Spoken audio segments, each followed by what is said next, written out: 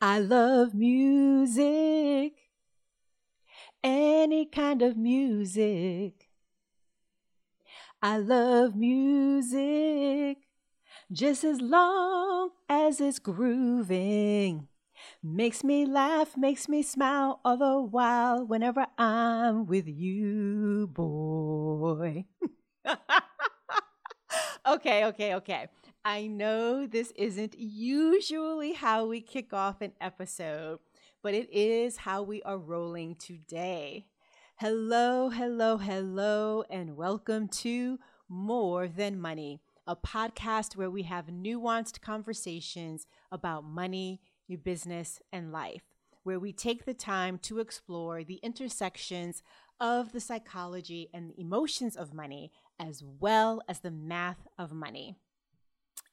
Because these are the elements that impact your results, your feelings, and your experiences.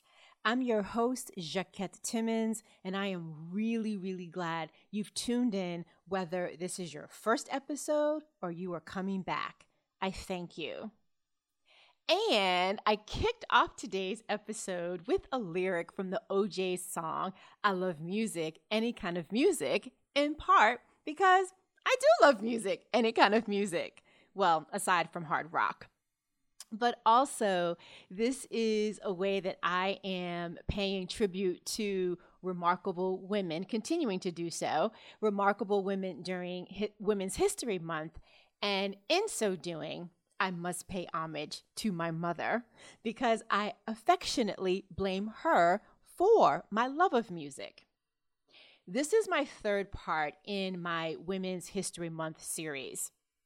And in the last episode, I shared that my mother was a professional musician for several years before my birth and for several afterward.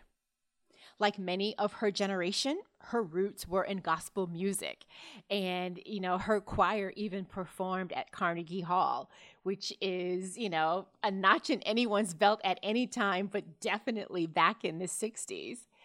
Professionally, she was mostly known for being a jazz and blues singer. And if I say so myself, not only could she tickle the ivory keys, she had a beautiful and powerful voice.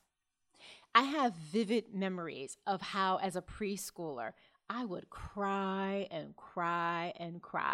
whenever she dropped me off at my babysitter's, Mrs. Johnson's house before she left for a road trip. And I can remember running to the door when I knew that she was coming back because I was so excited when she returned.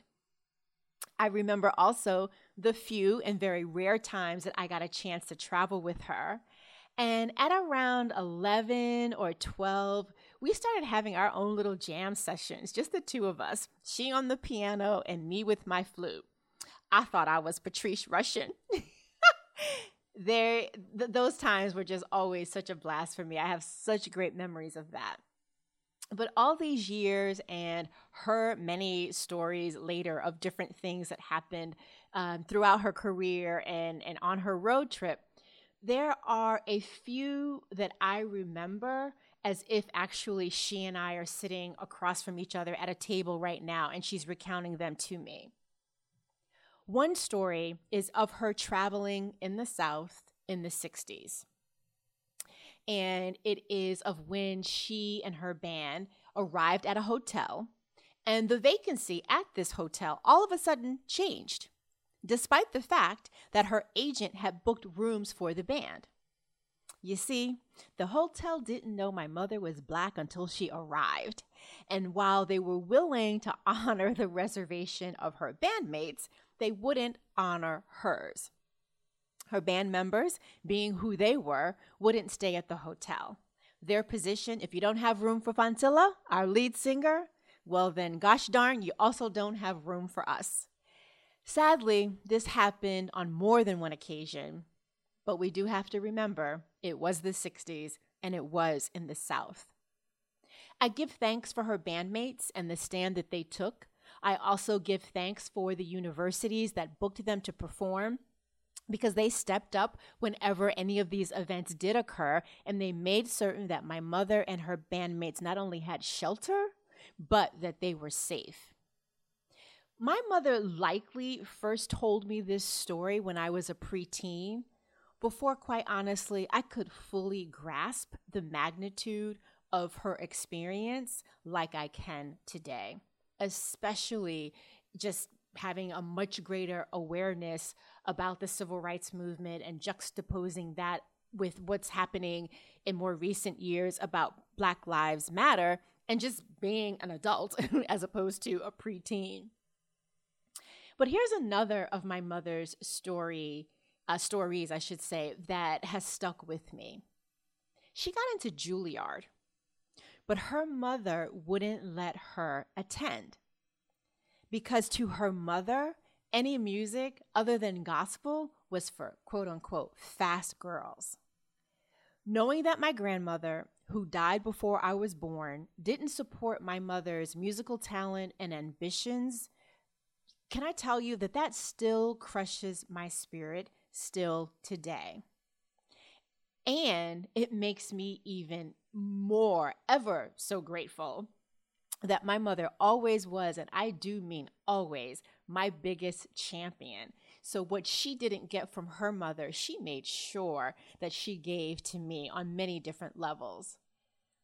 I'm also grateful for the example that my mother set. Yes, due to family dynamics, her dream to attend Juilliard may have been deferred, but that didn't interrupt her love of music or stall her pursuit of a career in music. She just had to go about it a little bit differently. When I think of my mother in music, I think of how it was a constant presence in our home. And we listened to every genre, even though growing up, I would sometimes just roll my eyes at some of them, like, really, are we listening to this? And yet today, I am ever so grateful to have her collection of thousands of these albums, although I'm just like in my one-bedroom apartment in Brooklyn, always trying to figure out, how do I store these things? When I think of my mother and music, I think of how music fed my mother's soul just as much as it was the vessel by which she served others and brought folks together. When I think of my mother in music, I think of how she went from being a professional musician to quote unquote retiring from it, to then starting 3 groups soon after I left for college: a blues band, jazz quartet, and gospel choraleers. The relationship between her art and money shifted over the years to match the context and circumstances of her life, going from being the primary source of her income to being her side hustle. Yet she remained committed to her relationship with her art, her music. To me, this is a reminder of how often your craft, my craft, is really a spiritual practice. And that is just one hell of a lesson to have modeled for you. And there are others. When I think of my mother and music, I think of all of the lessons that she taught me about life through music without even really being intentional about doing so. Here's an example.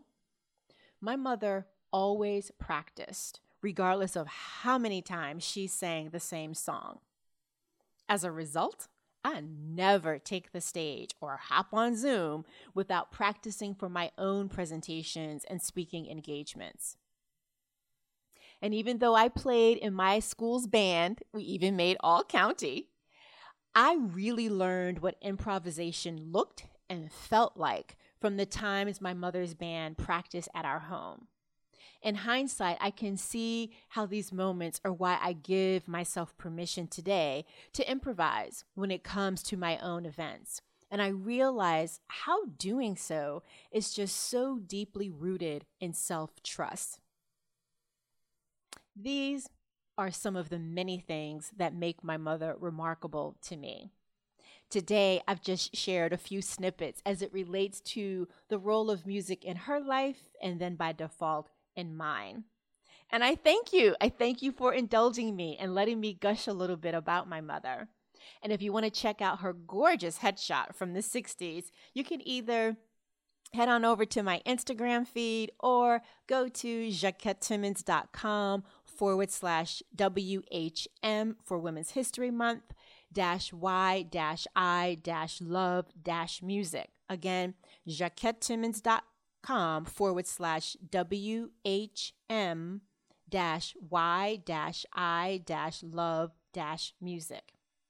Next week will be my last piece in this year's Women's History Month series. But in the meantime, I'd love to know, who is the woman in your family, alive or deceased, who inspires you and some of the lessons that you carry with you today?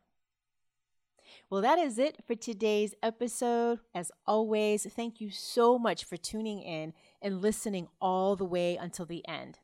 If you'd like to show appreciation for this podcast, this episode, please share it so we can reach more people. And before I leave your ear, I know it's a few months away, but if you'd like to join us for the next pricing masterclass on Thursday, June 10th at 4 p.m. Eastern, via Zoom, of course, go to jacquettetimmons.com/pricing-masterclass. Again, jacquettetimmons.com/pricing-masterclass to get all of the details and to RSVP. And if you'd like to buy me a coffee, here's how you can do that. Go to buymeacoffee.com/Jacquette, and you'll be able to buy me a cup of coffee. And I thank you.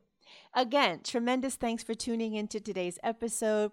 May you have a great rest of your day. May this episode make you think of a song that just delights you. And until next time, remember, it's about more than money.